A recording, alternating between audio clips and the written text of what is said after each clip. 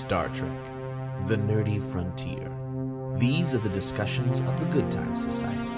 Their continuing mission to explore each episode, to seek out new topics and ridiculous observations, to boldly watch what they've already watched before.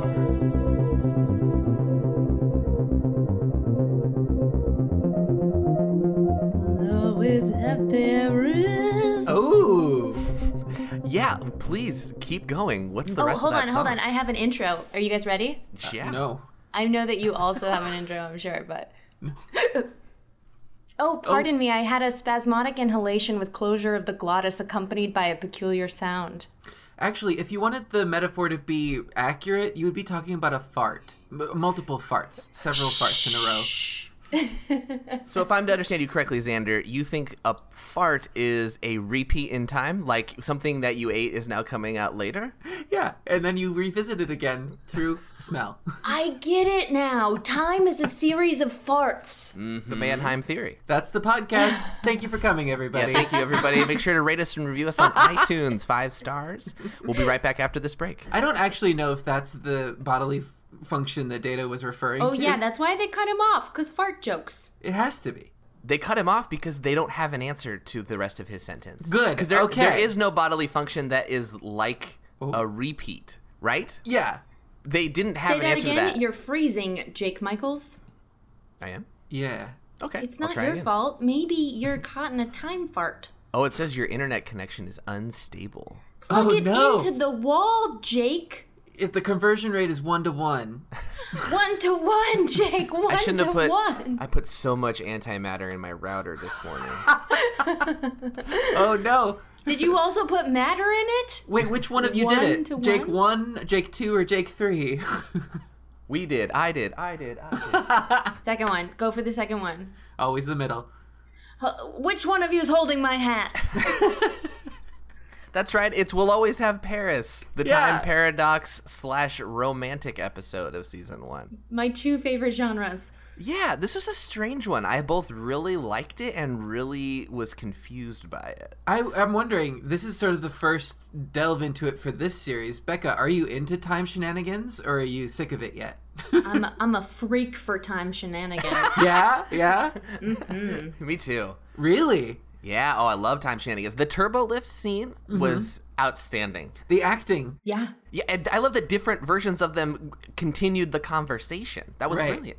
But it's also so amazing to us that we can be like, look at this acting that they did. They did the exact same scene twice in a row, as if they weren't spending all day doing it over and over again.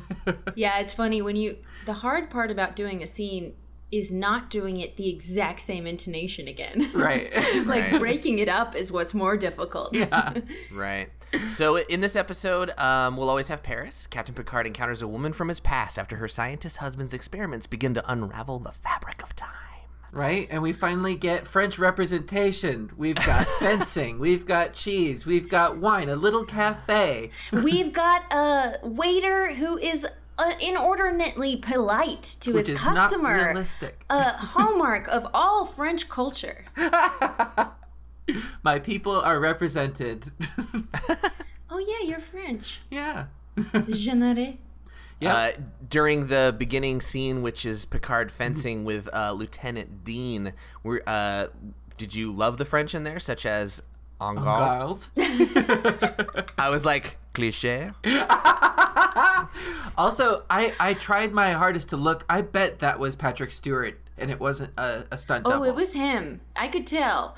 And Oh? no one looks Anatomically? good in fencing. I mean, maybe not, because whoever it was did not look good in these fencing sweatpants.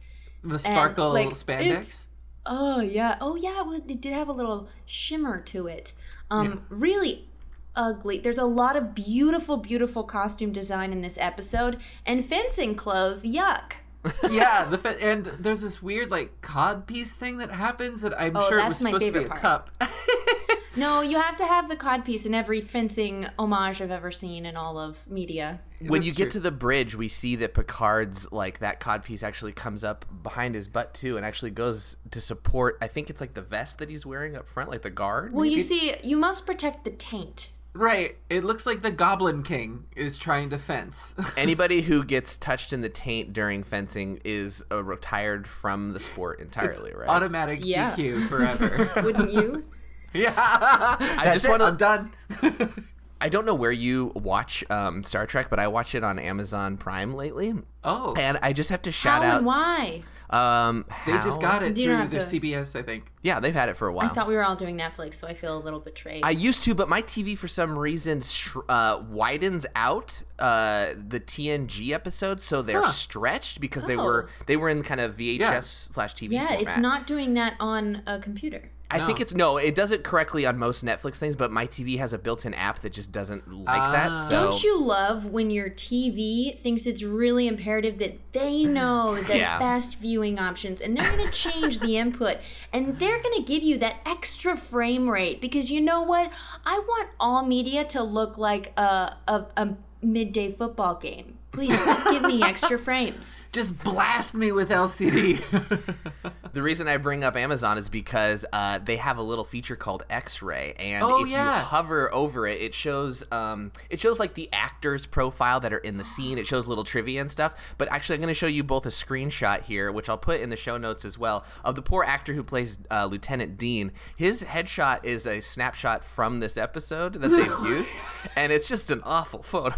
Oh, God. I mean, it wasn't a flattering scene either. Not at all. They were His sweaty. hair is, he was They were sweatier. spritzed. Like he was dunked. Like, Right. And Patrick Stewart is like equally wet. He just doesn't have the hair. No, he's got the sheen is what he's got. He looks cool. Well, that's what makes him a captain.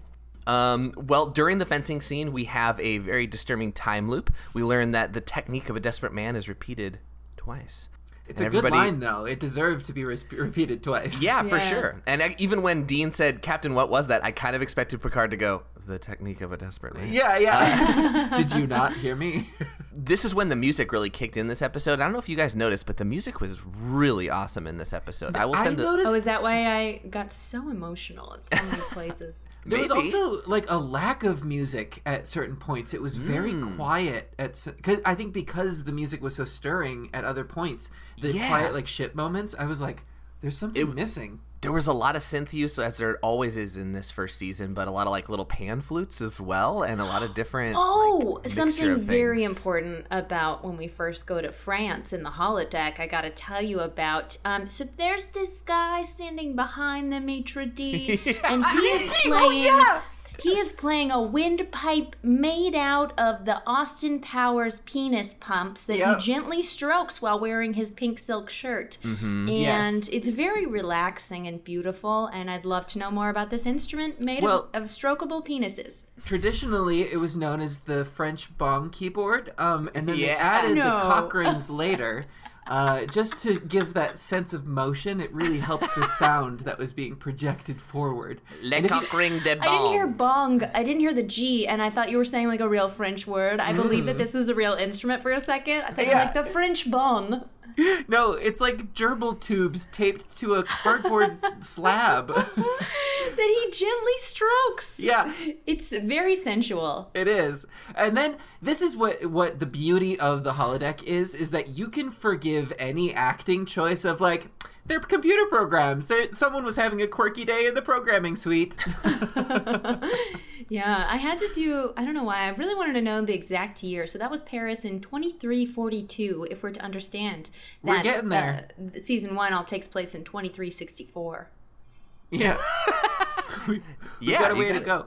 Also, the fashion of some of these NPCs are great. This confusing bra situation that happened. It's like, oh, her strap kind of fell down. No, that's on purpose. I love it. Yeah. So to remind people, the reason he goes to the holodeck, we're going to find out later about a relationship when he just left. He Casablanca'd out of there.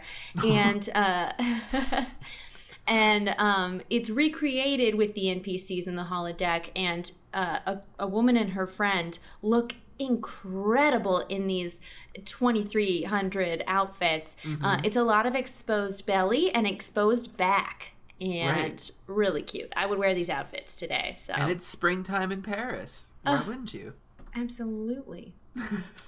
We go there partially also because we learn that there's like a message from a Dr. Paul Mannheim who's having some trouble, and it's not really clear what that trouble is. I remember on the bridge, Riker says, who is he?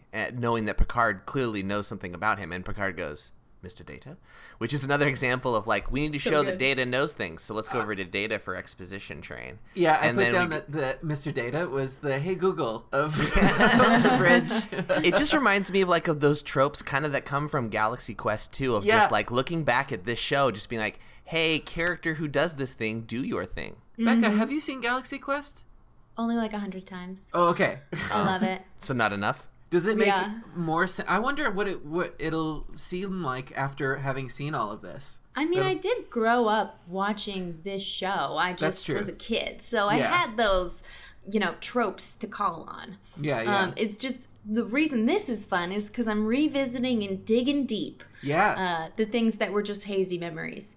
Now, I thought what was really interesting, as you're saying about Picard avoiding, is that I've been dealing with this a lot in therapy. Sometimes you get stuck at an age in some reaction that you're having. So this is his 20-year-old self being like suppressing those feelings of the fear that he felt then, and the emotion that he feels for this woman is all coming back. So him just saying, I can't engage. It's funny because he's probably emotionally beyond this now, but being back in this environment has brought him back to that kind of mindset, right? Mm-hmm. Yeah, something that Crusher addresses later when it almost is the first time it's explicitly called out that they have feelings for each other, because Deanna Troi goes to talk to Crusher later in the episode, and Crusher says, I can't do anything about how he's feeling about this ghost on the ship. And Deanna's like, but she's not a ghost, she's a human. Yeah. And Crusher says, no, but the ghost is what he sees when he looks at her, which is so interesting. Yeah. And I think I love that scene too, or their acknowledgement or lack of acknowledgement about the feelings, because it seems like something that maybe Deanna sort of picked up on and that Crusher and her have talked about in sessions, but it's not. I'm getting a feeling of boning. Someone on this ship wants to bone someone else in this very room. Horny? Is horny? Does that mean anything? Poor Troi. Like most of the crew is probably really horny, so most of her sessions are probably about boning, right? Yeah. It's just like what is it? Marry, fuck, kill sessions. Except it's just fuck. Fuck. She just got a board and you just put a magnet on it. Marry, fuck, regret. That's the whole session. Right. No, I think that this ties into also the theme of time that's happening with the time shenanigans. How can this woman from Picard's specific past be showing up right now? But it's because her husband were doing time shenanigans. Maybe something affected her that called him here from the past, so he's feeling it on a larger scale, or some sort of supernatural reason. But I do love that this is a very human trait that we see with Picard, because so far we've got he's French and he doesn't like kids. That's it. And now we're like, oh, he did have relationships. He had feelings. He gave something up to be a captain. He's not just, this, besides the Stargazer or whatever. He needed a bit more humanization, and I thought that this was a good way to do it. There was a bit of like, she is just a vehicle for his story, but whatever. Oh, I got so many thoughts about Janice. I love her. We get some new stuff from Picard. Honestly, my favorite scene I've ever seen in the season so far are him in this episode. And one of them is when he's reminiscing with the NPC the first time on the holodeck, and he starts to apologize on behalf of this NPC waiting for someone else to come. And he's saying, well, maybe he was scared. Maybe he didn't want to say goodbye. Maybe he thought that you would pull him into this life that he didn't know if he wanted to be tethered down. He wants to be a starship captain. And then we find out that later that he was going to leave the next day, and this was their last meeting, their goodbye that they never got to have because he was too afraid. But then he cuts it off and he says, enough of this self-indulgence, and storms out. And that is so telling of what he does with his emotions, especially when he also talks to Deanna Troi earlier, and she's like, you had a feeling, and he's like, nope, Nope. And she calls him out. She's like, I know what you do. You suppress emotions. This is not good. Yeah. Do you want to talk about it? He's like, we can talk about it here. She's like, you don't want to do that. Yeah, he's like, give me therapy in one word, go. Yeah. Yeah, well, I mean, he didn't even necessarily deny it. He just said, get to the point. As if, her point wasn't obvious, which is like, hey, you should work through this a little bit. But she had to point it out to him. It's like, look, you need to take 2 hours and kind of address the situation. Before we leave the Cafe des Artistes, I have to say I went on a little bit of a rabbit hole down Memory Alpha, which we've mentioned what Memory Alpha is on the show before. It's the fan-made wiki for Star Trek, but there's some extensive notes on this stuff, and they actually got a hold of the menu for the Cafe des Artistes because it was in a book. They a production clear, right? book in the art department. Yeah, that clear menu, but they actually wrote it out in a book, and there's actually some pretty great menu items in French. Oh, really? Can you read French, Xander? No. Okay, well, I'll tell you just some call of him the. Jean-Ray when you're I asking almost him did. about something having to do with French. Monsieur Jean-Ray, I can say that in French. No. The menu, la menu, includes. Oh, that means menu. Thank you. Includes croissants de lithium, which are dilithium croissants with cream cheese and fresh tomatoes. There's tribbles in a blanket, which are 3 small young tribbles sautéed with hot butter served in wrapped bread. Oh my God! Don't eat tribbles. There's Klingon targ with ice cream, a small targ with vanilla ice cream served with a dish of the day, and fish served with Binar fries and flakes. Binar fries? Are they made by Binars or are they made of Binars? There's probably of. Same thing with targ ice cream. Chavarot avec sauce brune, which is horse served with brown sauce, a large piece of horse of 38 years old made with wonderful brown sauce on a small stone dish. I don't know what that's a reference to. There's also Jean Cougar Mellencamp, not John, Jean. It's a flank of cougar captured by 10 aquanauts with fresh coffee. Served with the why are cougars caught by aquanauts? They spent a whole day in the writer's room coming up with this menu. The caption for this on Memory Alpha, or actually from the book that it was published in, says, what does it say? It says, the menu from the small Parisian restaurant, clearly the strain of producing hundreds of graphics for each episode was beginning to take its toll on the art department. But I mean, this doesn't seem like a strain thing. This seems like they were having fun. Yeah. Yeah, they were loving their job. That was some unhappy nerd that was like, well, clearly they weren't taking it seriously enough. Their little miserable lives. Can't eat a tribble. It's hair will get stuck in your esophagus. That's true. It's supposed to be cute and purring. You defer it. There's nothing You always there. defer it. Good point. There's just an interesting amount of detail on Memory Alpha, and I invite you all to go down the old rabbit hole. That's fantastic. So continuing forward, Picard leaves. He goes back to the bridge where Riker mentions the time anomaly, I guess. Don't erase my culture. It's deja vu. Thank you. We're getting French again, even though I can't read or write. Do they say deja vu in this? They sure do. Okay, Jordy good. does. Yeah, which really is what they should be using in terms of this rather than hiccup, I suppose. Yeah. Time fart's pretty good. Or time fart, yeah. Then my second digression is the word hiccup, because if you can believe it, Memory Alpha has a listing for hiccup, and I don't know how I knew this. It's because I was looking on the Memory Alpha Because it's clickable. episode, right? And so if it's clickable, it has an entry, and there's actually several references to hiccups in different episodes, and they for some reason put it in an article in Memory Alpha. Well, because I mean, this is not the first time that we'll get into time shenanigans, and here we go. They don't make sense. So we're trying to codify and make things make sense when they're all full of plot holes, because time shenanigans is a plot hole by definition. Yeah. Oh, I mean, it's so hard in all of media. Back to the Future being the worst offender. Right. How so? You're not gonna. You're either existing or not existing. You're not partially translucent. Well, it's Schrodinger's prom. Schrodinger's prom is the best name ever. We travel and find. Actually, there's like a relay of coordinates to get to where Paul Mannheim is hiding out. Mannheim. Picard's very excited for the force field to drop, which we understand why. It's because when he gets to sickbay, it's because the lady's involved. We had a feeling when he didn't say his name when hailing them. It's the captain of the Enterprise. Right? Normally, I didn't notice that. Oh, really? No. I am Captain the captain of the Enterprise. Yeah. And even Data or Geordi or someone, they give looks to each other. Oh, I think it was Riker and Data. That's probably why I was like, I literally said, oh, when he got to the sickbay, because I didn't see that coming. And I was like, now it clicks a little bit. Yeah, 2 people on the ship left, and they need to be rescued. May I say that this woman's disembodied voice is way better at knowing her ship, when I don't think that was her department, than that Onarian captain tweaker doped up on Felicium. Didn't even know what an engine coil was. She's also following the 1970s rule of sci-fi of no bras, which is great. I think this outfit looks fantastic. I thought that she had a bra, but they had done some weird magic, because later in the scene you see a bra strap like right through her armpit. Maybe it was added I think later. there's bra magic happening. That's true. Either way, I'm a fan. Same cut of outfit, except hers is baby blue marbled. It's kind of like the sky.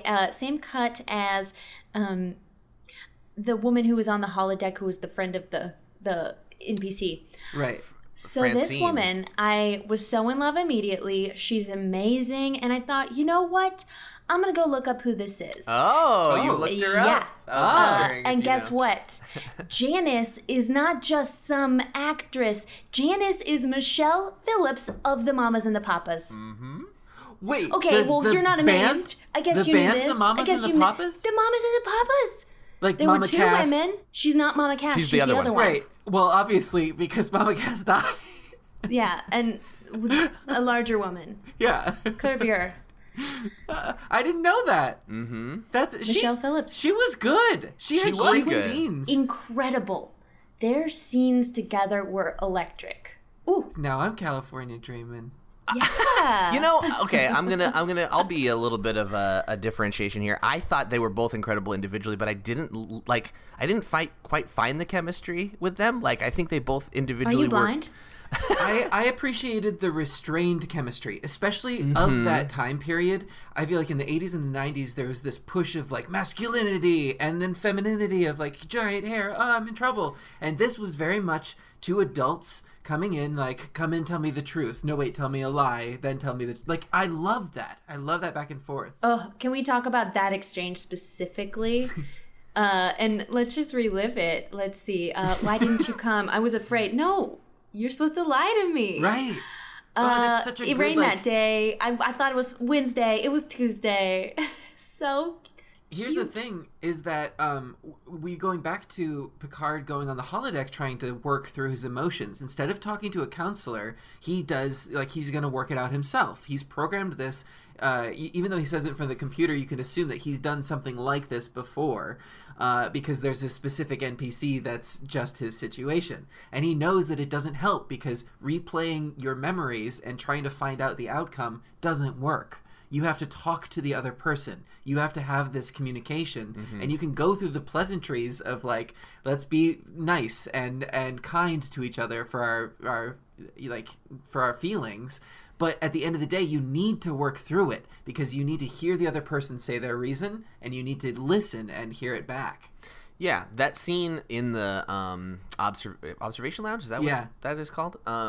That I agree, Becca. That was a scene to show their chemistry. Like, that was the one I was like, oh, now I get that they have a rapport. But before that, it's just them talking about how much they liked each other previously. It's another symptom of season 1 where they're just explaining that they liked each other as opposed to showing what they like about each other. He says to her very explicitly, he's like, you're wonderful, or some other similar word. And it's like, yeah, why is she wonderful to you? Like, I get that she's attracted and I get you're attracted Phillips to her. Because Michelle Phillips is a magical unicorn.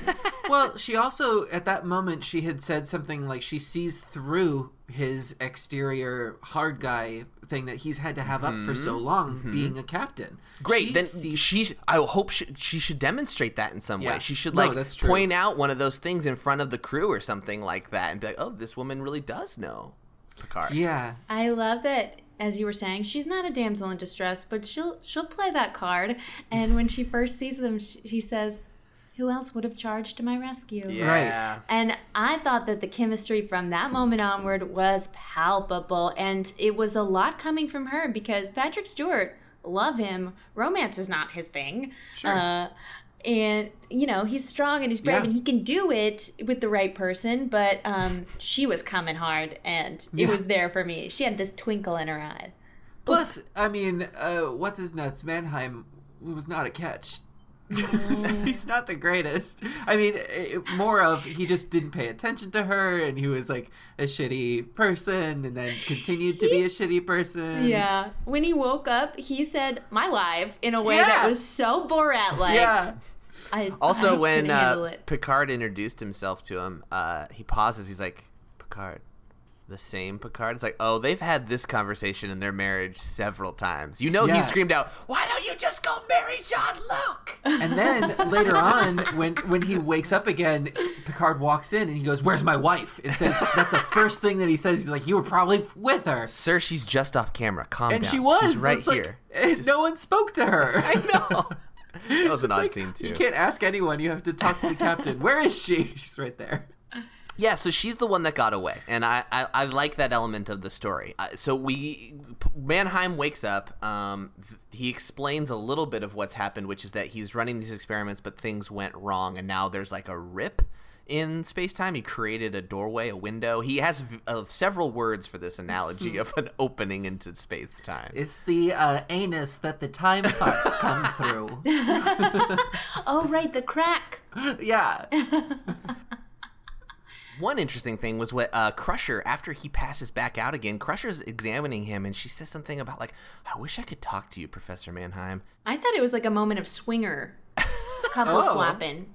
You know, it's like, let's get that energy of like, ooh, well, maybe Crusher needs to maybe flirt with this guy. Ooh, that's not going to work in the story, so she'll just say a thing. It felt like, to me, it was like an admiration thing of, like, oh, we're trying to build up this character as more mysterious than he has been led up to be, because we haven't really established him very much. We've just established the mystery a little. So I think it's trying to build him up. Well, I looked it up, and I realized, oh, so this episode was filmed, or was made during the writer's strike of '88. Oh. So for those of you that don't know, the Writers Guild strike in 1988, a bunch of TV writers stopped working. So the producers and directors had to kind of complete the script. The script was actually only written over 5 days, and it was finalized a week before the episode was filmed. The writer's strike caused further issues when it was discovered during filming that the scene where Data was to fix the time distortions hadn't been completed.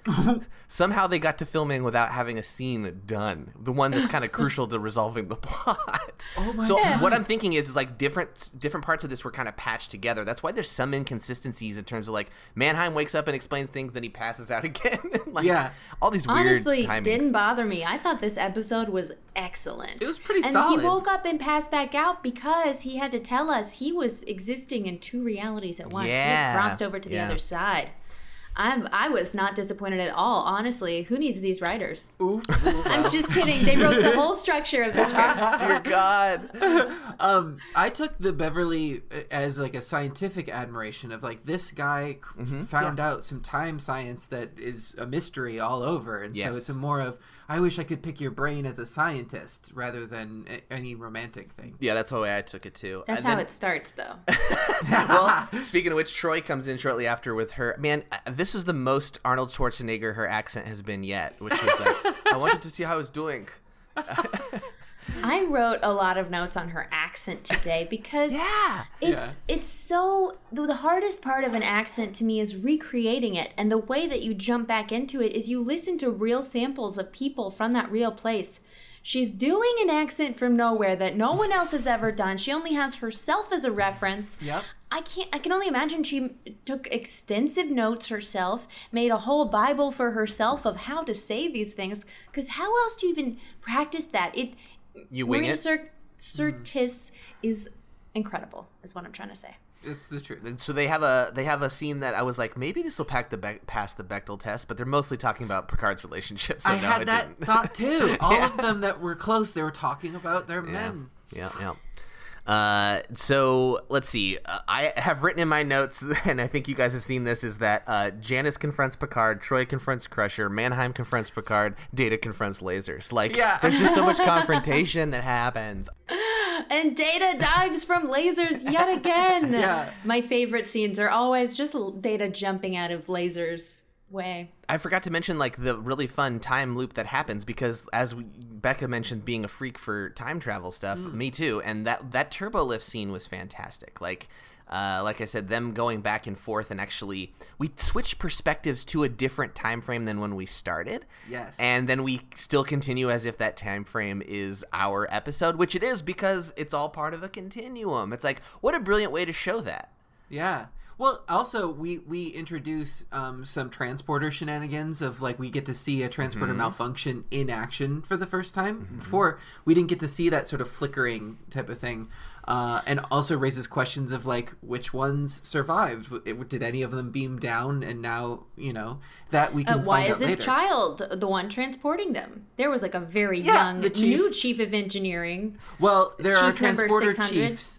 And there's like the one chief of engineering, but the title chief can be given to someone who is unlisted, so they wouldn't have a rank like an ensign or lieutenant. Okay, chief. Yeah. I have a third digression because Data estimates that the next time distortion will occur in 28 minutes and 47 seconds.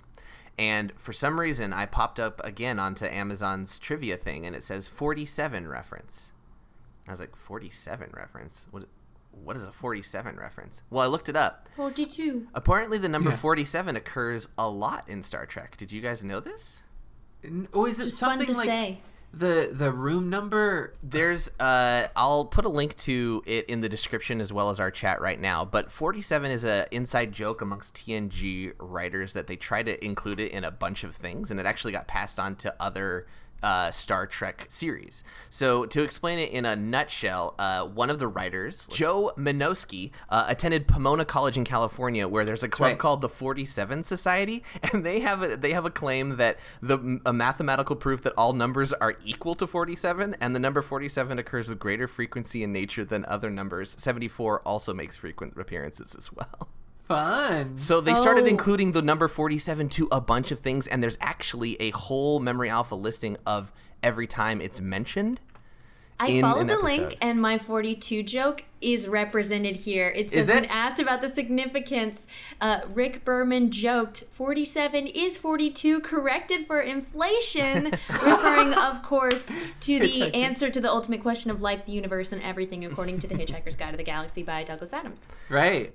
Wow. So keep your ears open for 47s when watching TNG. Okay, but also there's, since we're in time shenanigans, there's a little bit of a self-fulfilling prophecy of like, the number 47 occurs very often, and then you put the number 47 in media, it's going to occur more often. I think the club's a joke. I don't know how honest it is, but I love that they are making it reality. Right. I mean, I would imagine, especially sitting down to write a script, you need like random numbers, like a 555 for an American phone number. There are these like tropes that would have to show up. It's funny how like when I'm writing and I have to produce a number for something, it's always like, oh, that number feels too cliche. How do I? Or like when should you're it be trying odd to or think, even?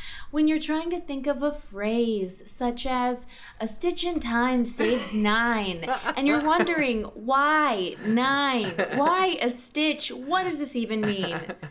And I went on a tangent I looked up the origin of this phrase. Okay, Good. from phrases.org.uk, a stitch in time is simply the prompt sewing of a small hole or a tear in a piece of material so that it's saving the need for more stitching at a later date when the hole has become larger. It's referring to actual stitches in sewing. So if you sew up the hole in your pants now, it will keep it from getting bigger.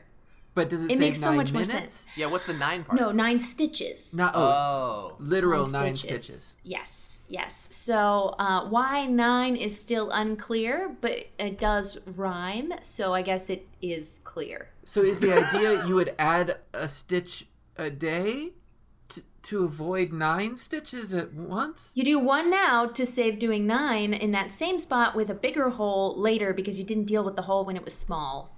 Oh, hey, look, that's what Picard's dealing with. Yeah. Emotionally. Oh my God, yes, he's stitching up so many emotional stitches. But I'm referring to the scene.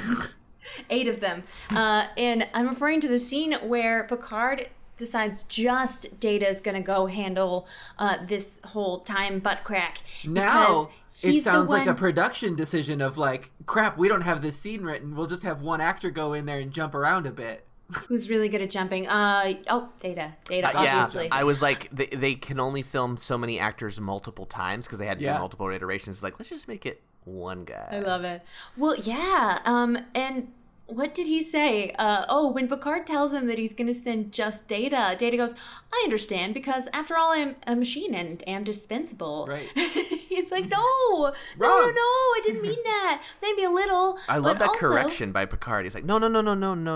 It's indispensable. Indispensable, yeah. You just know your shit, so I need you down there. Well, and his point was valid. You're the only one that doesn't freak out and understands what's happening immediately instead of being like, oh my God, there's two of me. Everyone would have freaked out. And no one would have done that correctly except for Data. Kept his cool in a way nobody else could. And I loved when he explains that he sees time as a constant and humans see it as flexible. And this is the first time we get a super, super cliche phrase, which is time flies when you're having fun, that prompts the Stitches thing. Yep. And it sure does. It's interesting that androids, of course, they process every second in the same way.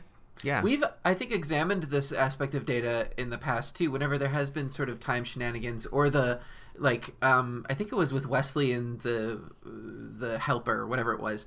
They like, elongate the time and relativity and stuff, and Data is like, I have an internal clock, and so my clock does not match the ship's clock. Right. This is how I experience time type of thing, so we can find the inconsistencies.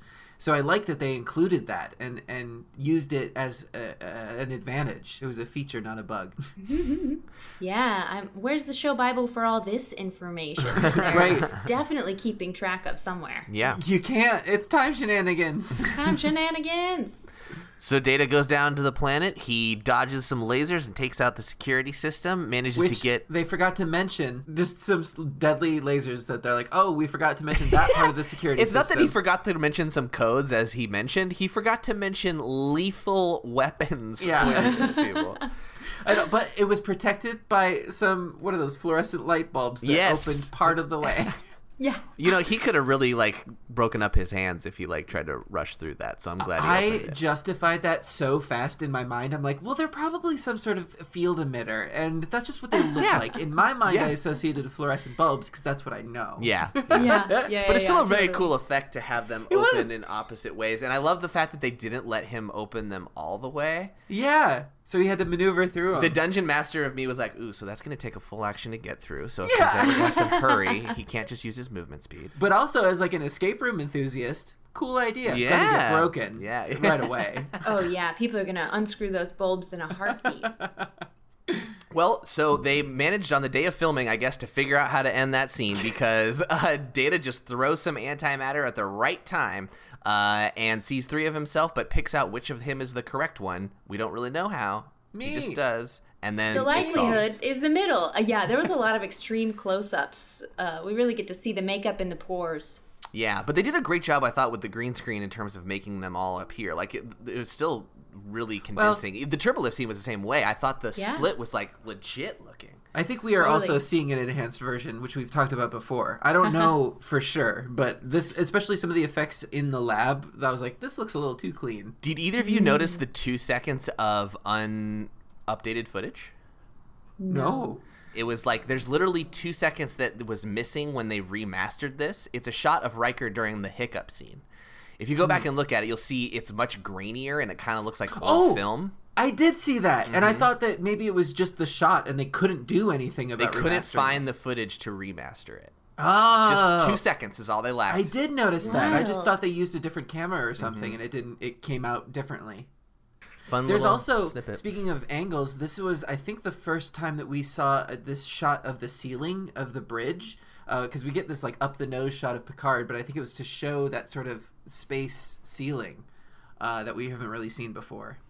Yeah, it's like it's got a skylight, or I mean a space light. What do you call that? Yeah, it's not a skylight. Moon roof, a planet roof. Nebula roof? I totally missed that. I gotta go back and look for it. It's one of the last shots. So pretty much Data fixes it, is what I resolved. Mannheim and his Janice, Paul and Janice, end up staying together. I have a lot of thoughts because I'm a really big fan of the movie Casablanca. Okay, so yeah. Can we talk about the analogy, the allegory, the metaphor of Casablanca? Yeah. I guess it's an analogy. Okay, so at the end, there's this scene where Picard and Janice meet, and they finally get resolution, they finally get closure, and she says, we'll always have Paris. Now, in the movie Casablanca, what happens at the end is what's our boy, Rick? He says... Oh, Richard! Oh, is that? Oh, yeah, I guess Richard, that's what look at that short plane! for. I've got to go. Are you playing a clip from Casablanca? Because that sounds exactly right. So if anybody's never seen it, they get 2 tickets out of Casablanca, which is a city in Morocco that's kind of like a stopover where Rick has this cafe. And it's interesting because we're all examining media right now to see how it uses representation. And that city in Morocco, I'm just going to assume, having not rewatched it in a couple years, that there's probably some brown face happening in that movie that's uncomfortable. Yeah. But the best character in the whole movie is Sam, played by Billy Wilson. Sam. Yeah, play it again. You must remember this. That was their song, and that Sam, of course, knows because he's worked with Rick for years, and I like their relationship, and I fucking love Sam. But it was really nice to get this callback, this beautiful love story that's about really, she made the decision in this one, but in that movie, Ingrid Bergman wants to leave her husband, who's this activist, anti-war, anti-Nazi guy, and Victor Laszlo. He's a good man, but she loves Rick because she can't leave that place in Paris. And one of my favorite things that they say is in that movie is, we'll always have Paris. We didn't have it, and we got it back last night. So they got Paris back. It's a beautiful movie. There's one bonus reference to Casablanca at the very end of the episode, too. Did you catch it, Becca? The Blue Parrot Cafe? The Blue Parrot Cafe. Aha. You did. Nice. At the very end? Yeah.